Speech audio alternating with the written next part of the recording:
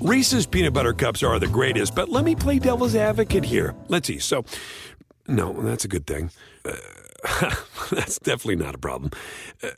Reese's, you did it. You stumped this charming devil.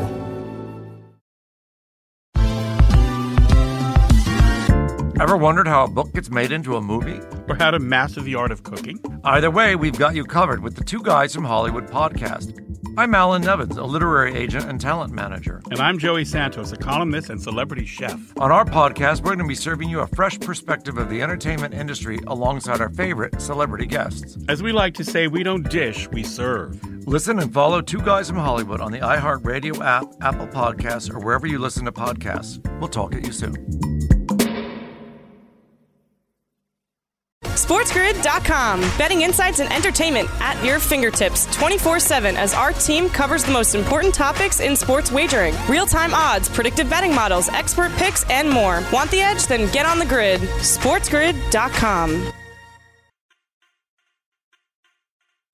Pharrell has taken over. Let's go. It's Pharrell. Coast to coast. Steaks, chicks, stacks. You and I are going to make a lot of money.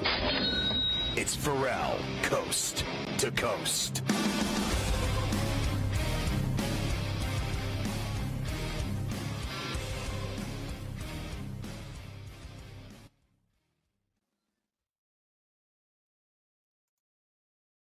Oh, yeah, it is Keith Irizarry with you on Coast to Coast. Mafia's here, Carver High, and Ty as well. Let's talk to Mafia. Before we get into some boxing and some MMA, I want to know what is the final menu at the Ciano household for Thanksgiving? What are we eating? Oh, you know what? Honestly, I'm not even sure. We're going to the in-laws, just keeping it with just them and us, the four of us. So I think I know my wife is making her sausage stuffing. There's going to be some turkey they got on Sunday. Other than that, it's up in the air. Probably some green beans, probably some mashed potatoes. But all the ladies are in charge of that this time. I just sat back. I'll bring my scotch and my bourbon. That's all I need. That's all you need. I like it. It's a very, very intelligent move by you. All right, let's get into UFC Fight Night. Blades and Lewis. How do you see it playing out? This one's very interesting. You know, it's kind of unfortunate the way I think it's going to play out because I love watching Derek Lewis. The Black Beast is one of the most entertaining guys in the UFC, not just with the way he fights with his knockout power at heavyweight, but, you know, his post-fight interviews are legendary. The things he says, you know, from the my blanker hot after he got the last-minute win in the Volkov fight to, you know, the one where he was doing an interview with Cormier that they put out recently where he's talking about how he was mad at Cormier because he dissed Popeyes and actually ended up getting him like a Popeye sponsorship. So, you know, he's one of the more entertaining guys in the UFC, but unfortunately he's going against Curtis Blades, who he should beat on the feet. But that's not the way Blades is going to fight. We saw that in the last fight. Blades fighting Volkov. He's number 2 right now, sitting behind Ngannou as the next up in the line for a title shot. He's going to take him down. He knows that Lewis has great power. And just like he did against Volkov, he's going to sit there for 5 rounds and try to put him on his back because that's where Lewis has had problems with people. And I think that Blades is going to win this fight. He's a minus 370 favorite on FanDuel, so not exactly the sexiest way to win. If you want to drop your odds a little bit, you know, you can try to go with, I think he's going to go over the 1.5 at minus 192. Still not great. I think it might go the distance at plus 205 if you want to take a little extra, you know, cash on that. But I think that the safer bet is definitely the double chance with Blades, a KO, TKO, or points at minus 190. I think it's probably going to go points. I think Blades is going to kind of, you know, just wait it out and take it down and smother him like he did against Volkov, and we have a good chance to go all the way. But there is no guarantee of that because Blades does have some knockouts on the ground, so that's the way that goes. I'm also going to pick the co-main event there. Anthony Smith, Devin Clark. This is an interesting one. You know, you got me a year ago, I would have said that Anthony Smith was going to win this going away. I thought he was, you know, a great fighter. You know, he'd gone 5 rounds with John Jones the whole way. He went and choked out Gustafsson. He looked great doing it. So, you know, he was on his way back to possible title shot. Then he had the fight against Teixeira this summer where he was winning early on and then gassed himself out, and Teixeira beat him so badly he was spitting teeth in between rounds. Then he came back very quickly against Rakic and, you know, thought, okay, well, maybe he'll bounce back against this guy. And he just got smothered, just like I was just talking about Blades doing. That's what Rakic did to him the whole fight in their fight just a couple months ago. And that's kind of where I see this going. I think that Devin Clark knows that Smith has some power in those fists. You know, he's a guy that loves to go to decisions. All 6 of his UFC wins have been by decision. So I think Devin Clark's going to look at that Rakic win against Smith and say, you know what? I'm going to do the same thing. Why would I do anything differently? He's going to smother him, get him in the clinch, try to get him on the ground, and just win on points. So will it go the distance? Is minus 102? Yes. Clark is plus 108. You can go, the over 2.5 rounds if you want. You can go how it will end will be points at -115.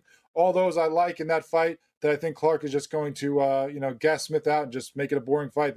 It's unfortunate. I think the top 2 fights in this card, even though they should be good, are going to be pretty damn boring. Moff, take me back to Curtis Blades and what's going on with him and John Jones?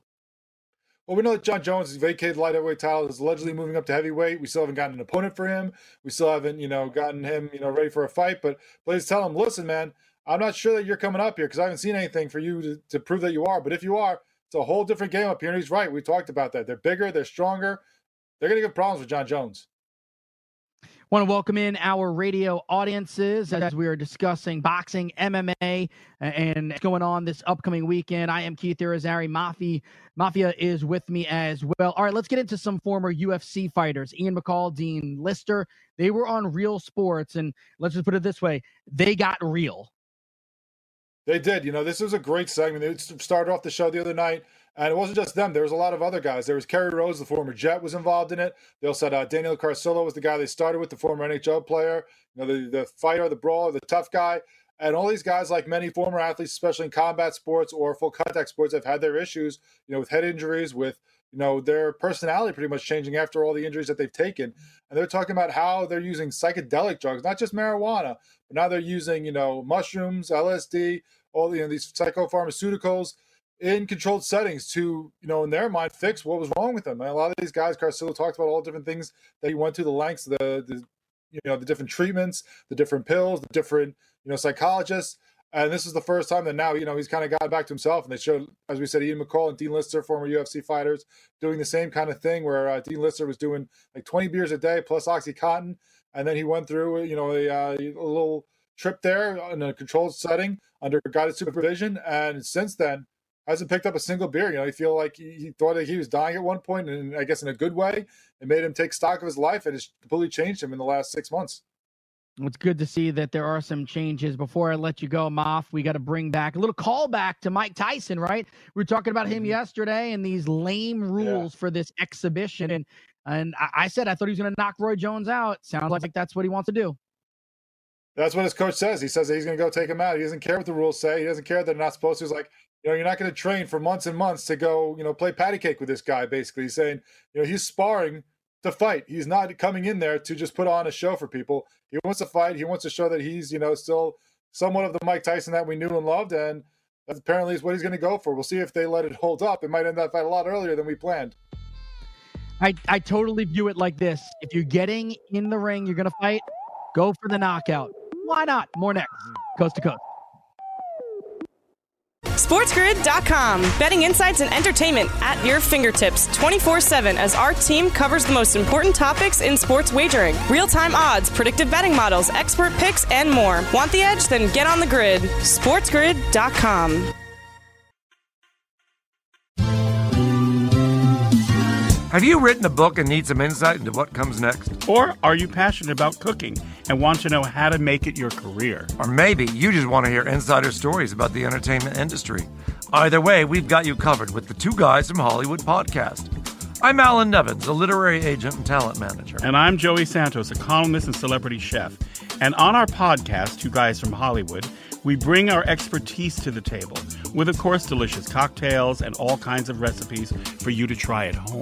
So grab a drink and join us. We've got a wide range of celebrity guests and Hollywood insiders to discuss pop culture, publishing, and entertainment. And we'll provide you with an unfiltered and sometimes brutally honest show about Hollywood.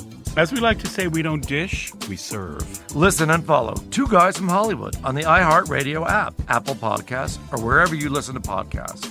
We'll talk at you soon.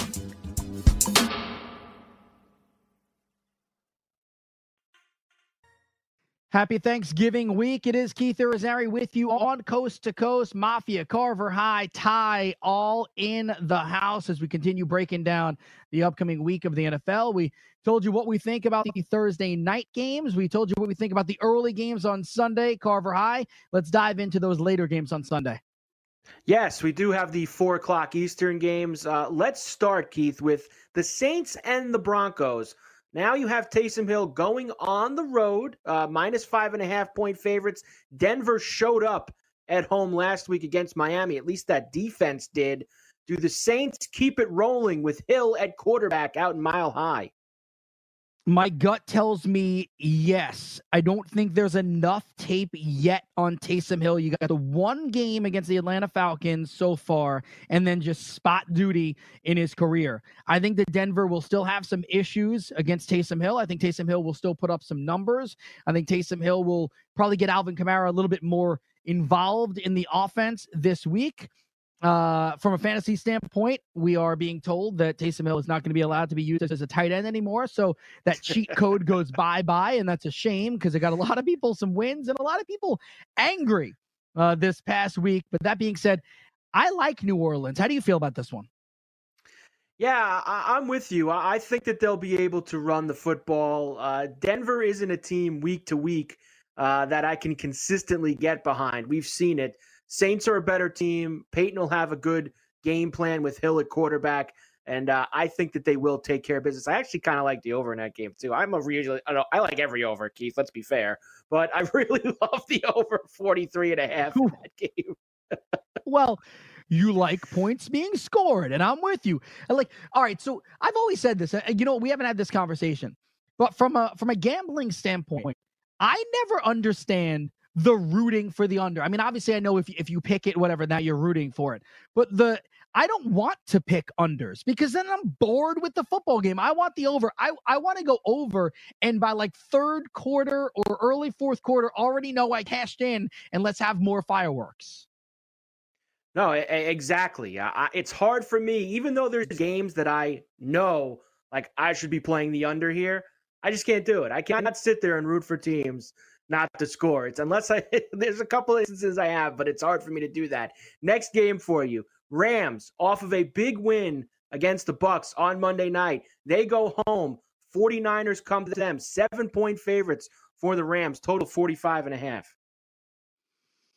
Ooh, see, this is where old school would say Niners, maybe they're going to be a little bit healthier, but I don't trust Nick Mullins. I don't trust this Niners team in general. I think the Rams are hitting their stride right now.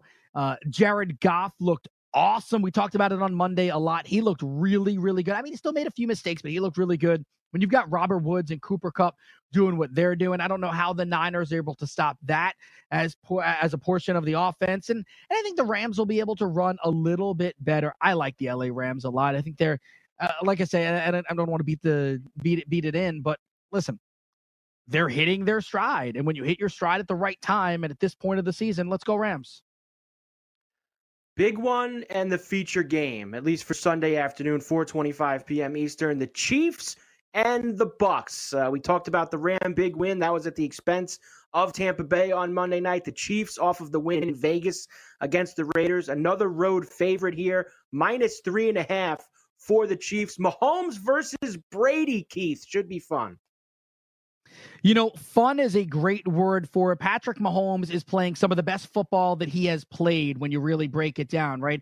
He's just not making mistakes. I know he had an interception last week, but in general, he's not making mistakes. Clyde Edwards-Helaire looked really good last week. Le'Veon Bell caught a touchdown.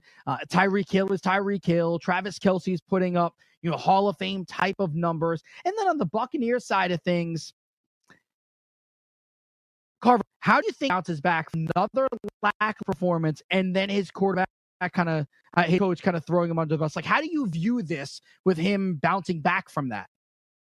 It's a very interesting situation, and I don't think it's something that you really want to do with Tom Brady. I think that Tom doesn't like when you publicly take shots at him. He probably prefers to keep that stuff, away from the media. So I think that Tom might come out, you want to say a little angry this week, Keith? Maybe we might get a little feistier Tom Brady against the Chiefs. We know that he's had some good battles with Mahomes the last couple of years between the Patriots and the Chiefs. So I think that this should be fun. I think that Brady will play well, and I think it'll be another high-scoring game. How much do you think Tom Brady is wishing Bill Belichick was still his head coach? Be honest. Like, if we gave him truth serum. I don't know, because I think that part of the reason why we're seeing this is because Tom wanted to prove something away from Bill. And I get it with Arians. Arians is a straight shooter. He kind of puts it out there, as we've seen this week. But I think that Tom wanted this challenge of trying to do it without Belichick. That's what I think, Keith. At what point, if I'm Tom Brady and I don't want to be this dude, but at what point do you just look at Bruce Arians and like throw the rings on the table and say, like, shut up and let me do my thing. I'll follow your lead to an extent, but I am Tom Brady. And I know that I'm 43, but I am Tom Brady. And I've won, a handful, more than a handful.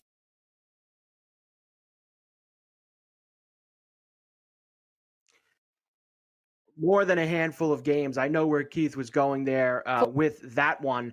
And I do agree with him. I agree with him 100%. You won so much, you don't want to have to take that scrutiny. And we'll see if the Bucs can keep it going. For the Chiefs, I should say, to keep it going. We do have Keith back now. Keith, you were saying about the game. Yeah, I just kind of feel like if I'm Tom Brady right now, I'm saying, let me show you my rings, right? And Bruce, maybe you should follow my lead a little bit and let me run the offense a little bit more the way I want to run it and the way that I've been so successful in the past. With all of that, Chiefs win this game.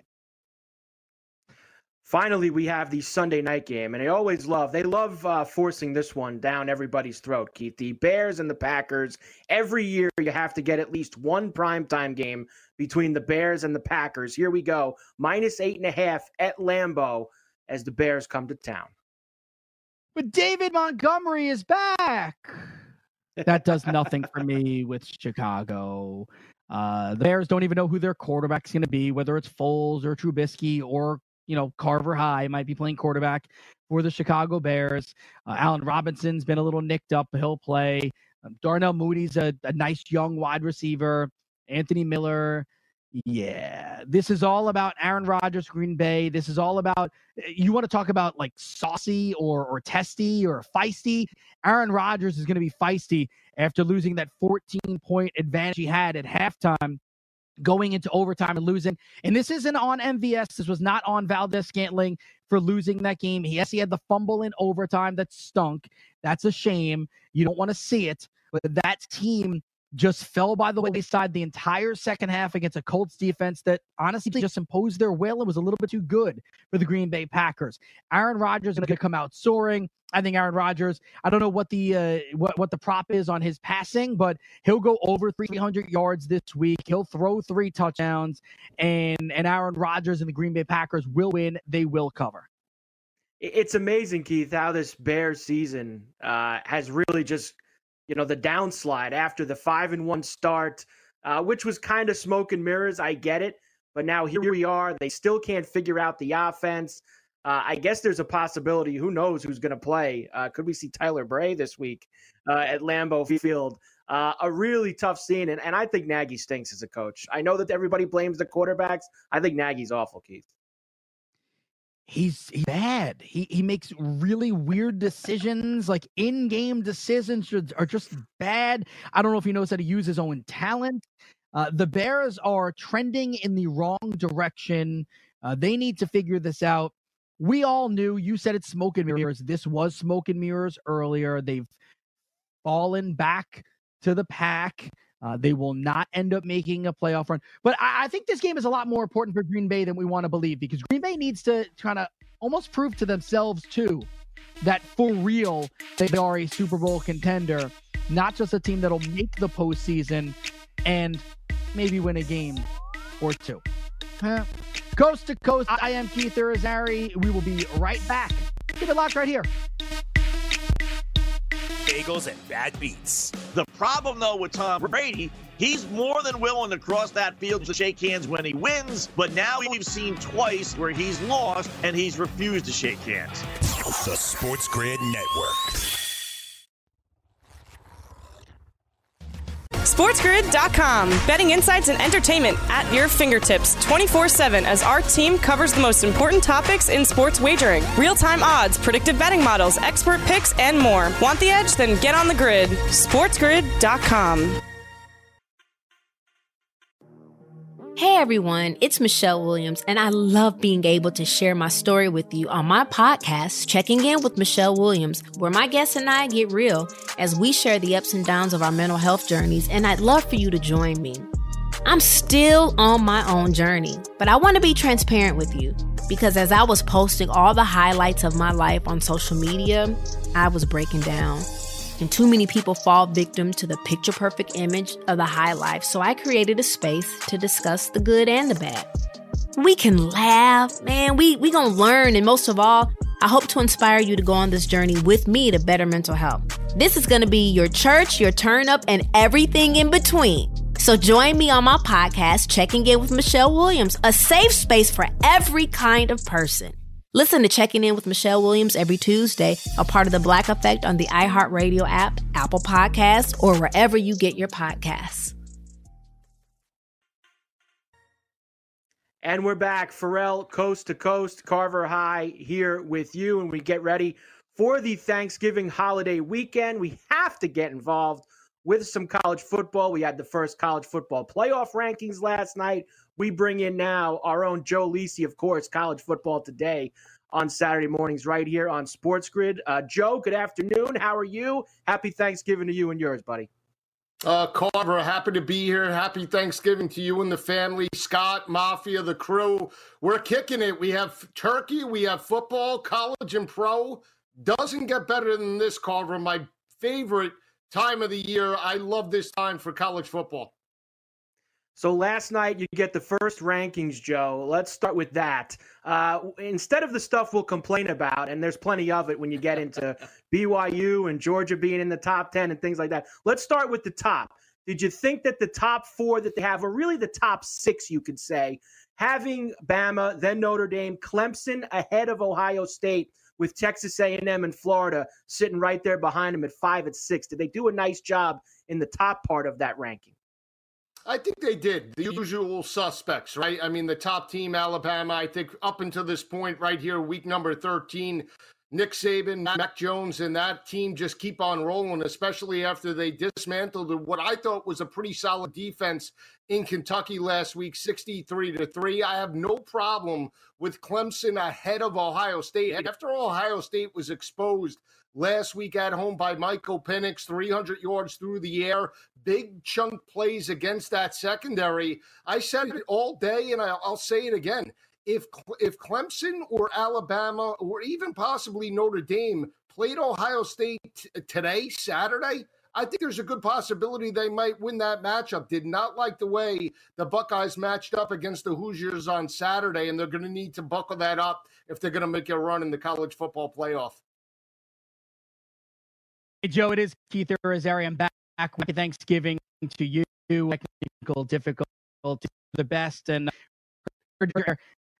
so when you look past that topic, I kind of run through the gamut. I like Cincinnati being there at 7 when you from a point of a power.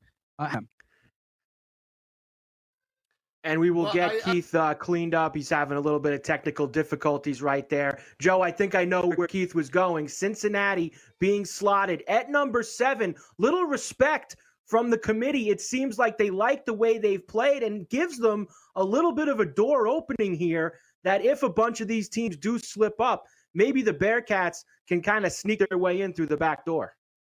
Agreed, Carver. I think that victory on the road against UCF last week showed me something. It showed resolve, the ability to win in a tough environment against a high-powered offense that quite honestly was putting up 600 total yards entering that matchup with Dillon Gabriel.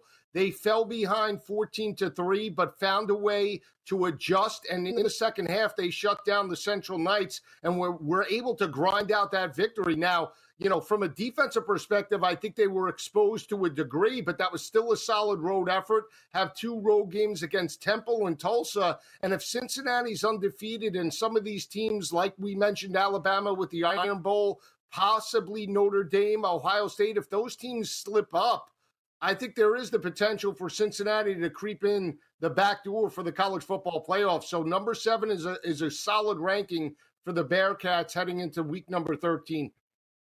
So a solid ranking, Joe, for the Bearcats as a non-Power 5 team. On the other side of the coin, we don't have as good a ranking for BYU. The committee puts them at 14.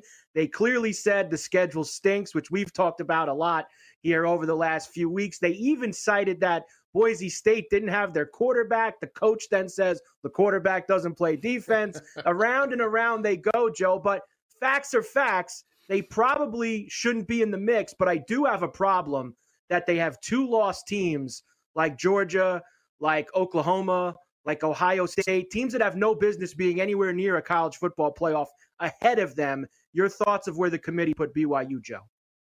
Yeah, I understand why they put BYU back there in terms of number 14. I agree with you. The schedule was a little bit soft. Quality wins against Boise and Houston. Dana Holgorsen has not coached that team up. Last week they played North Alabama.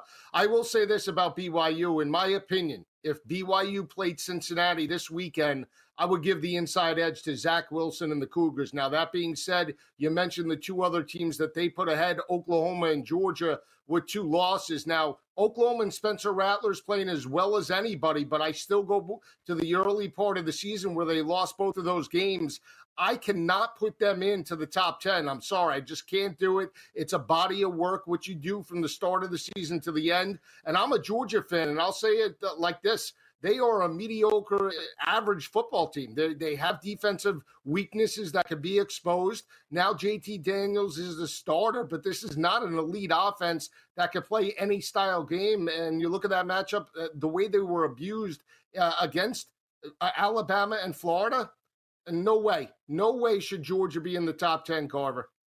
Yeah, I don't understand it, Joe. And eventually it comes down to this. Like, do these guys and girls that are in the room, do they watch the games? Like, let's be fair here. Like, I know that they love the SEC. They love it. Are they trying to set up so that if Florida beats Alabama, they can justify having 2 teams again in the SEC in the college football playoff? Because you're right. Georgia was manhandled in both of those games against Bama and Florida. They have no business being near anybody. And same thing with Oklahoma State, with Oklahoma and Iowa State. Does this committee they never give it to the little guy. We've seen it every single year that they've been doing this stuff. I don't understand how they can sometimes justify these things. Do they watch the games, Joe? They do. You would think, right? Barry Alvarez was on the committee, right? He knows football as well as anybody. Now the SI in terms of Wisconsin, but I think it comes down to the money factor, right? Teams like Oklahoma, teams like Georgia, they're going to drive revenue in terms of possibly for bowl scenarios and matchups, and that's what the college football playoff wants. They want eyes on their product. And you're not going to get it consistently with teams like BYU, teams like Cincinnati, teams like Marshall. It's unfortunate because you look at that matchup back in 2006 with Boise State and Oklahoma, that magical moment. It's just that from a consistency level, teams like Oklahoma and Georgia deliver from year to year, and that's why they do it. It's unfortunate, but it's just the nature of the beast at this point. It also seems like the committee made a statement to the conferences that have not played a lot of games yet. Whether it's the Big Ten only playing 4 so far, you saw Ohio State backed up behind Clemson. You saw Indiana backed up behind those 3 teams that we mentioned before. And especially, Joe, the Pac-12, who has only played 3 games. Their 2 top dogs, Oregon and USC, have not looked good in their wins so far. It seems like they've already buried the Pac-12 at 15 and 18, and they really probably don't have a chance to get up there, even if they do go undefeated. Yeah, they're going to need a magical run now. I was impressed with USC's victory on the road against Jake Bentley in Utah. More impressed with USC than Oregon, but I agree with you. I think what's hurt the Big Ten is teams like Penn State, teams like Michigan State, they've been down and out. I mean, just completely miserable. So, if Ohio State had the type of resume where you get a victory over Penn State, that maybe was 5-1, or a victory at the end of the year against Michigan, then that solidifies that top 5 or top 4 ranking. But that's why they fell, in my opinion, because you look at the Big Ten as a whole, outside of Ohio State, you have Northwestern, you had a team like Indiana, not marquee names that the college football playoff is used to. So I think that's what's hurting them as we move on throughout the season, Carver. Now, you always love, Joe, when we get to Thanksgiving weekend, you have the Friday games, you have the rivalry games, you get involved in some really fun stuff. Now, Notre Dame has the marquee game on Friday. 3:40 Eastern, they go to Chapel Hill to take on the Tar Heels. And listen, the road is there for them. North Carolina, Syracuse, Wake Forest. Win all 3 games, you get another date with Clemson in the ACC title game and a chance to prove it all over again. But, Joe, can they get out of Chapel Hill on Friday afternoon still undefeated? You know where I'm going with this, Carver. We chatted on Twitter. You know I'm backing Sam Howell and the crew. I said it in terms of the quarterback matchup. This is the only game that I give the edge for Notre Dame's games to Sam Howell and that offense. I think just from an explosive aspect, you have to give the edge to those wide receivers of Brown and Newsome, Williams and Carter at the running back position, and Sam Howell, 23 touchdown passes, 6 interceptions, is going to challenge Notre Dame and Ian Book to match them score for score. You can't look at this game like the same type of comparison with DJU making his first career road start. This is a veteran quarterback playing at home that plays a very high explosive up-tempo offense. And if Notre Dame falls behind, which they haven't done all season long, do they have the firepower to play from behind in terms of that road atmosphere? And that's the concern that I have in this matchup. It's a short number, under 7 points. I'm taking the home dog. I think they strike the upset over the Fighting Irish this coming Saturday. We don't like to hear that, Joe. Now, come on now, the Fighting Irish. 30 seconds, Joe. Agree? The other. Would you agree? Yes, that it's without question. It is their hardest matchup here, besides the Clemson game, that they have to get to. 20 seconds, Joe. Northwestern now in a very good position last week. They go to East Lansing to take on Michigan State. Will that be easy for them? No. And this is the first game that Northwestern is a favorite since prior to 2010. They might win, but I love Michigan State as a home dog here, plus the 13.5. Great stuff, Joe. Joe Lisi, College Football Today, right here on Sports Grid. We keep rolling. Pharrell, Coast to Coast, right after this.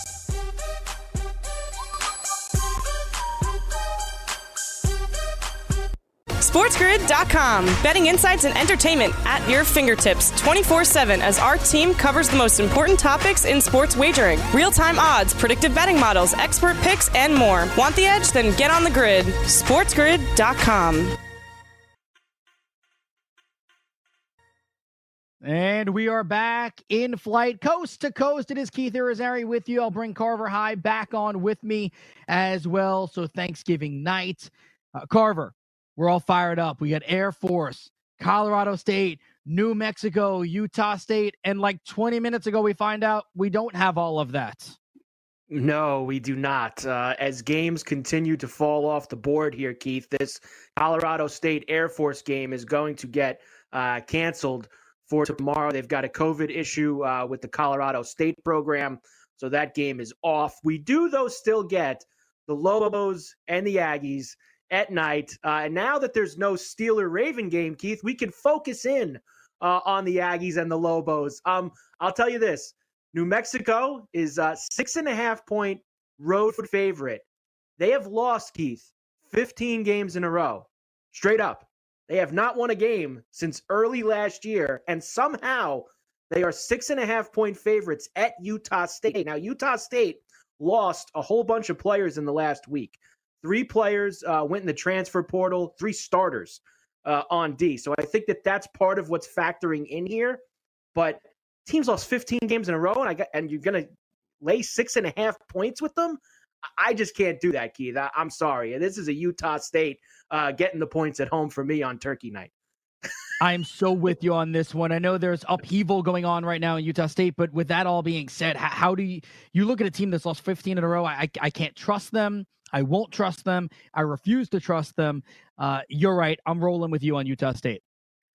Now, we do have a good slate on Friday. I give to you 4 of the better ones. Let's start Iowa State and Texas. Iowa State still very much alive to make the Big 12 title game. They go to Austin right now, -0.5 for Texas, 56.5 total. And Iowa State they're an intriguing team too because their running game is awesome. Obviously, Breece Hall is now at least being mentioned in the Heisman watch, right? So got to pay attention to Iowa State for that one. I don't love them on the road, but I'm going to take Iowa State to win this game. I like Iowa State staying at least in the national conversation. Let's go Cyclones. Nebraska and Iowa, a traditional Thanksgiving Friday game here, minus 13.5 for the Hawkeyes at home at Kinnick. I love Iowa here. 3-2, they were actually able, Keith, to slide in to the 24th slot on the college football playoff rankings last night. It probably helped that their athletic director is the chair of the committee. Yeah, it definitely helps. 13.5 feels like a lot of points to me, but I'm rolling with you. And Nebraska's just, they haven't shown anything for us to be like, oh, they're turning a corner. Oh, they're going to be okay. They're a bad football team this year. Give me Iowa. Big game for Notre Dame. I was just talking to Joe Lisi about it. They go to Chapel Hill against North Carolina, minus 5.5 for the Irish as they continue, Keith, to try to roll to the college football playoff and an eventual ACC title game rematch with Clemson. Do the Irish survive against Howell and the Tar Heels in Chapel Hill? So here's the deal. I was listening to you guys talk about this game, and I came in thinking, all right, Notre Dame going to win this game. It's mark it down. They are on a path. They know what they're doing. And now both of you guys, you and Joe, show a little bit of pause on that. I'm going to tell you this, Carver High. I'm taking Notre Dame. I'm taking them to win. I'm taking them to cover. And I know a couple of weeks ago I told you that they'd lose to Clemson. Ended up being an overtime thriller, a big win for them. Do you feel bad now that I'm saying Notre Dame wins and covers? Like, is this the reverse of what I did 2 weeks ago to you? No, I think that Notre Dame will win and cover as well.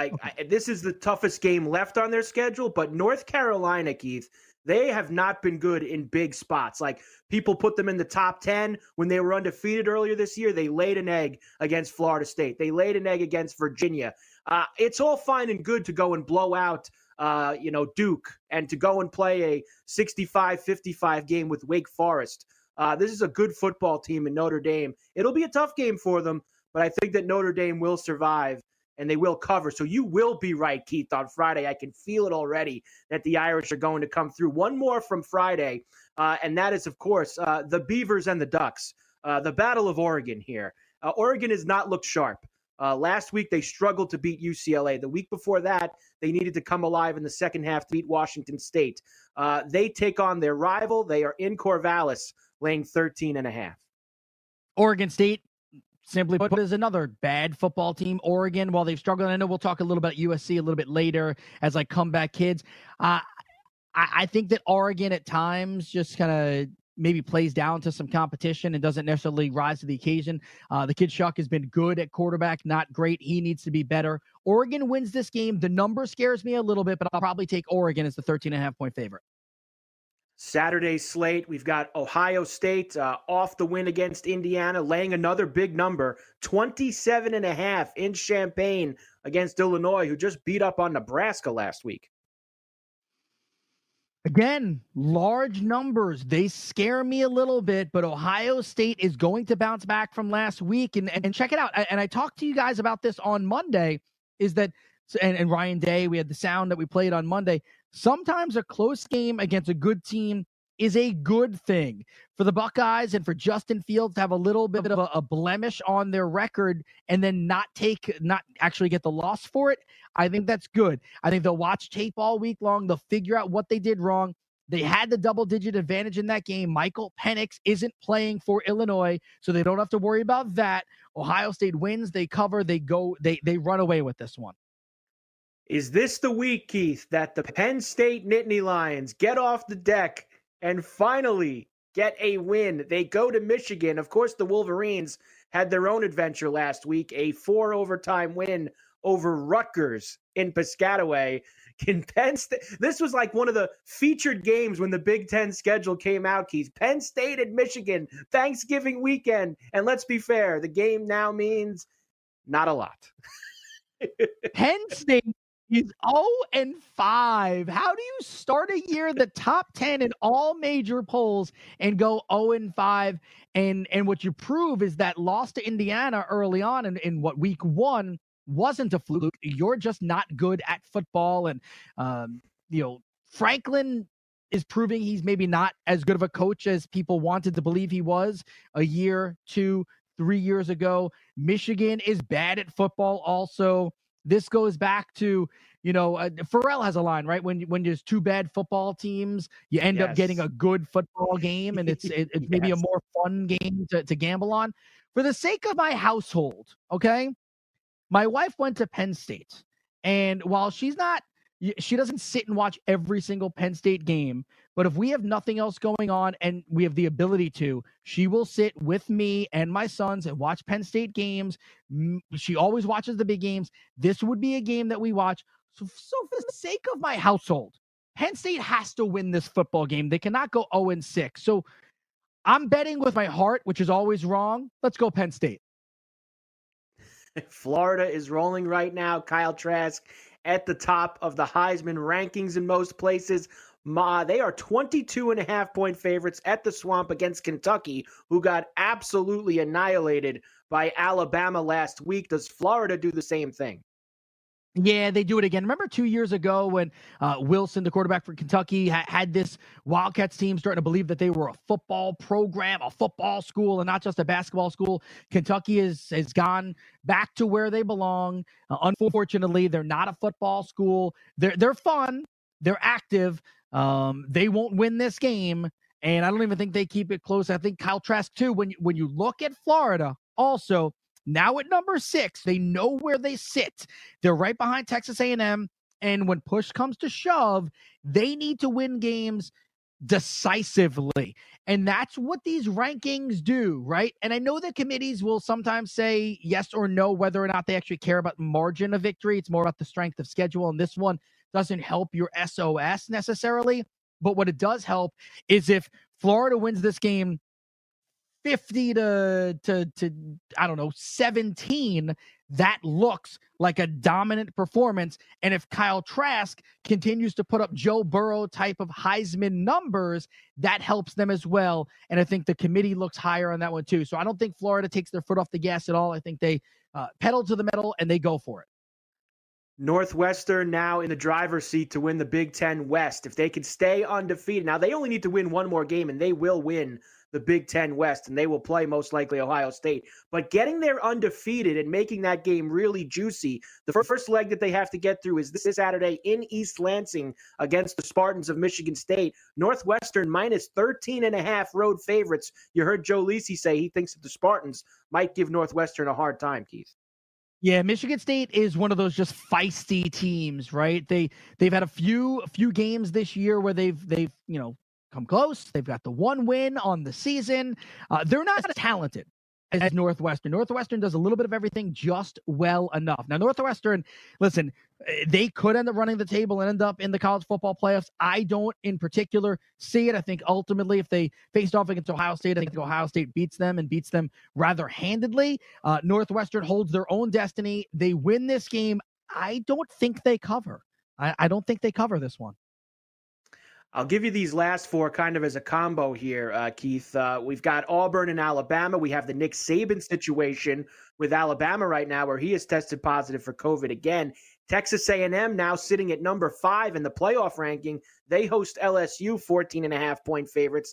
Clemson finally going to get Trevor Lawrence back on the field after he missed 2 games and they didn't play last week. 23.5 hosting Pittsburgh. And USC, 10.5-point favorites against the Colorado Buffaloes. All right, let's go backwards. USC wins that game. They win it easily. Even though they're the cardiac kids, they win easily.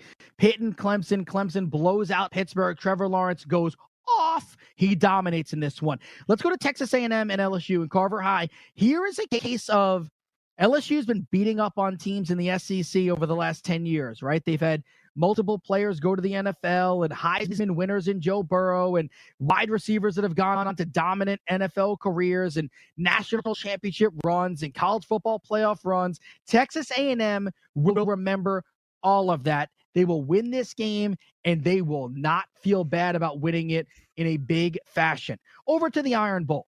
Definitely some of the luster comes off of this one because Nick Saban won't be their number one in the land. Alabama, you got Auburn, a top 25 team, and Auburn has seen their fair share of ups and downs this season. It's a large, robust number. I do not think Alabama blows out Auburn. I like Auburn in this one. Alabama will win, but I think I like Auburn here. I do too. I think the 24.5 is a decent spot to get Auburn in. And just to go back to Clemson, you know, Keith, that Dabo, with all the comments this week, how mad they are that they didn't play that Florida State game, he's coming out on Saturday against Pitt, and he's letting the dogs go. You go ahead. He's running that game up. And not only that, Keith, Lawrence now sees that he's no longer one of the favorites for the Heisman, and he could have a nice 400-yard, 6-touchdown performance to shoot him back into that conversation. I think this is a big win for Clemson. Yeah, and it's also about Clemson getting ready for a potential run at a national championship, right? Like, you need Trevor Lawrence. We saw in the NFL, and I know it maybe not the direct comparison, but Cam Newton still talks about having that foggy nature, right? That foggy feeling after COVID, and how he was sluggish getting back out of the gate. Trevor Lawrence needs to kind of get those cobwebs away, throw that away. You're right, throw his name back into the Heisman hunt. It's probably a little bit too late, probably not going to have enough games, but I think Clemson goes out and absolutely dominates this game. Unfortunately, I think we see a bunch of blowouts this weekend where the dominant team imposes their will and end up pulling away from where the other teams are sitting. We got a lot more to do right here. It is Coast to Coast. I am Keith Irizarry. Don't go anywhere. SportsGrid.com. Betting insights and entertainment at your fingertips 24/7 as our team covers the most important topics in sports wagering. Real-time odds, predictive betting models, expert picks, and more. Want the edge? Then get on the grid. SportsGrid.com. How about that? We are winding it down as we near in on 6 o'clock Eastern time.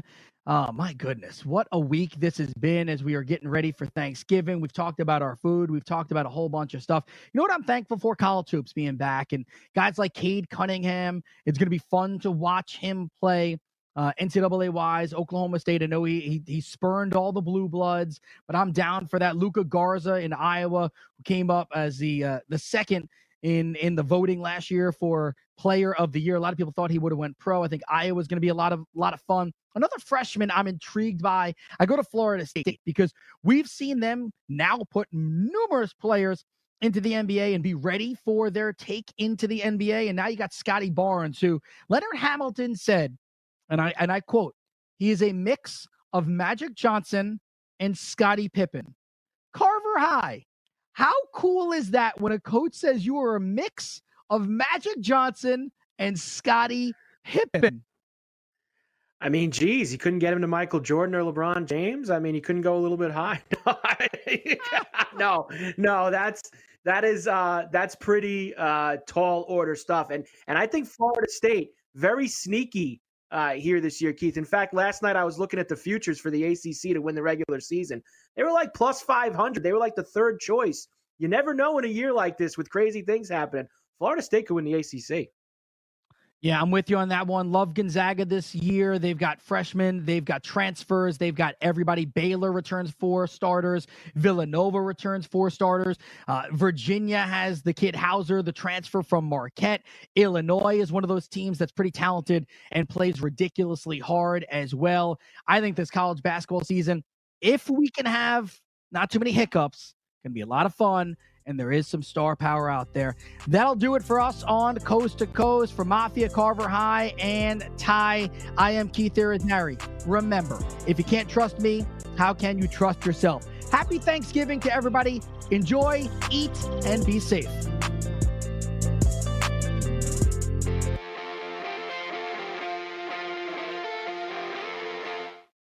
SportsGrid.com. Betting insights and entertainment at your fingertips 24/7 as our team covers the most important topics in sports wagering. Real-time odds, predictive betting models, expert picks, and more. Want the edge? Then get on the grid. SportsGrid.com.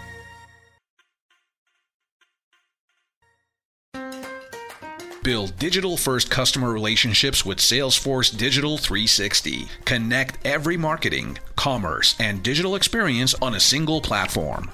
Innovate fast with easy-to-launch sites, campaigns, and apps. That's more relationships, more revenue, more return, and more success. Salesforce Digital 360. Hear from our customers at sfdc.co/digital360.